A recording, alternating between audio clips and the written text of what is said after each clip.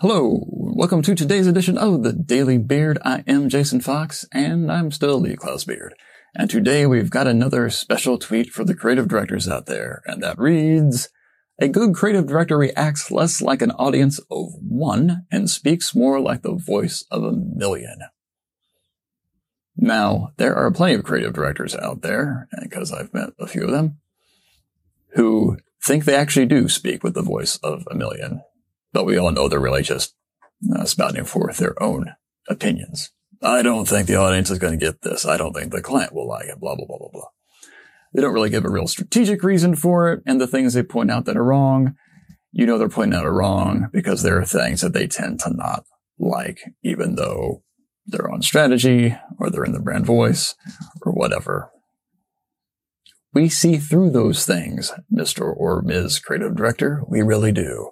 And it doesn't take somebody with 25 years of hardcore experience like myself to understand that. Nonetheless, a creative director should be responding as a consumer. They should be able to look at an idea and think, how are the great masses of people who hopefully eventually someday, if the client approves it and doesn't ruin it after 25 rounds of changes, going to respond to this idea and this piece of work? Not, do I like it? I mean, sure, if you're a really good creative director, those two bits, you're liking something and how it works in the marketplace, have hopefully converged to a very close, singularity.